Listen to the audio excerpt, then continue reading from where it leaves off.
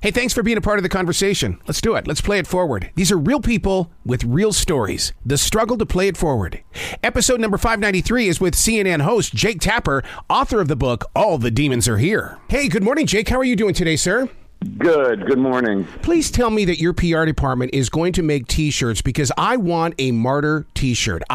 Because there's something about this story that maybe it's because you bring history into it and you bring the kids. Basically, they're the preacher's kids and they're out there in this story just doing their thing. Oh, you're so kind. Thank you so much. I really appreciate it. I'll tell you what really won me over. I'm from Montana. Evel Knievel was God in Montana. Oh, is that right? Oh, are you really from Montana? I am from Montana. Oh, yeah. And there is I love Montana. There's a picture of me out there on the web with I'm 14 years old, and there's an Evel Knievel poster behind me inside my bedroom radio station. Oh, so I got inspired to put him in the book actually I was in Idaho, but I was on the Snake River. And a friend of mine is really into Evel Knievel, and he knew I was going to set my next book in the 70s. And he said, you really got to learn about Evel Knievel. And I said, I don't really get the appeal, honestly. I don't.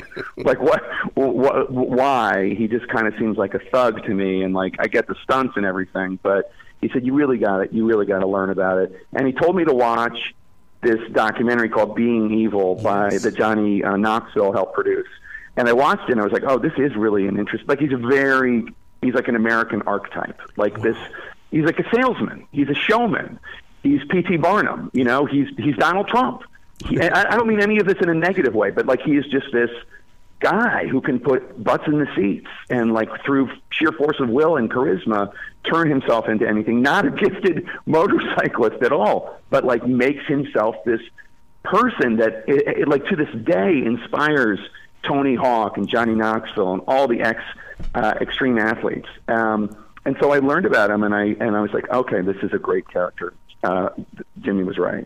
I love the way that you've developed a formula here that really does it brings history into the moment and you build a story around that history. I love doing that, and I wish more people would do that because we're all holding in so much content, but we don't know what to do with it. You're creating books.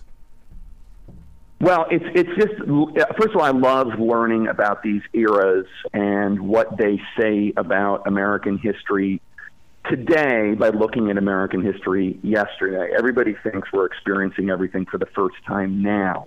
And you realize we've been through versions of all of this before. Like somebody said once, history doesn't repeat itself, but it rhymes. And whether it's the McCarthy era, which I wrote about in the first book, The Hellfire Club, or the Rat Pack, which I wrote about in the second book, The Devil May Dance, or the 70s, there's you can just hear the rhyming. There was this thing in the 70s that I remember vaguely, but it was this fake cure for cancer called Laetrile. Yes. And it was this theory that this basically cyanide from apricot pits could cure cancer, and it couldn't.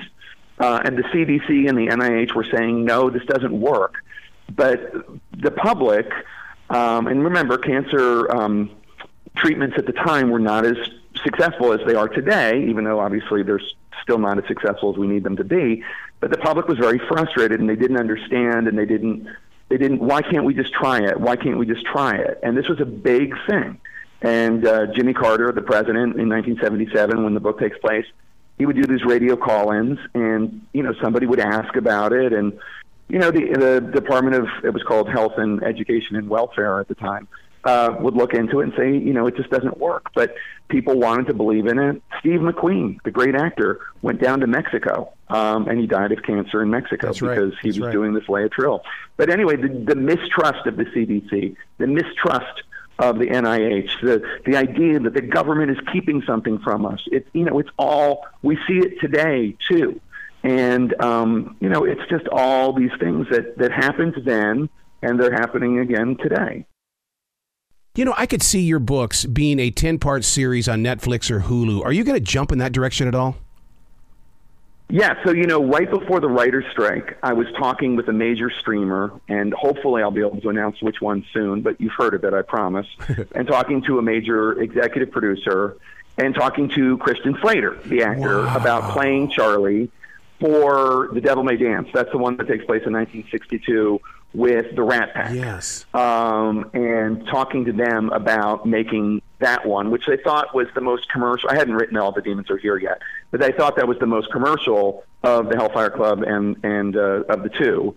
Because you could cast, who knows, Brad Pitt as Frank Sinatra or whatever, and turn it into a real commercial enterprise. So, I mean, there's a lot of enthusiasm. Now the writer's strike is over, thank God, although the actor's strike's still going on. But the writer's strike's over, and we are back at it, and we're going to have our next Zoom conference call next week. With whether Christian's allowed to join the call or not, his wife will be on the call, and we're getting it going. But yeah, no, there is interest in it, and I'm really excited to get it going. And I think I do write these because I'm such a child of movies and TV. I do write these like thinking about them. How would this look, the movie version? Not just because I want there to be a movie version, but just because that's, how I was raised to think of drama, right? I mean, because I wasn't raised in the theater. I was raised in the movie theater. That's right. Wow. Dude, you got to come back to this show anytime in the future. The door is always going to be open for you. Oh, cool. Well, just anytime you want me, just reach out to my PR people. I'd love to come on. I love it. Be brilliant today, okay, sir? Thank you. I appreciate it.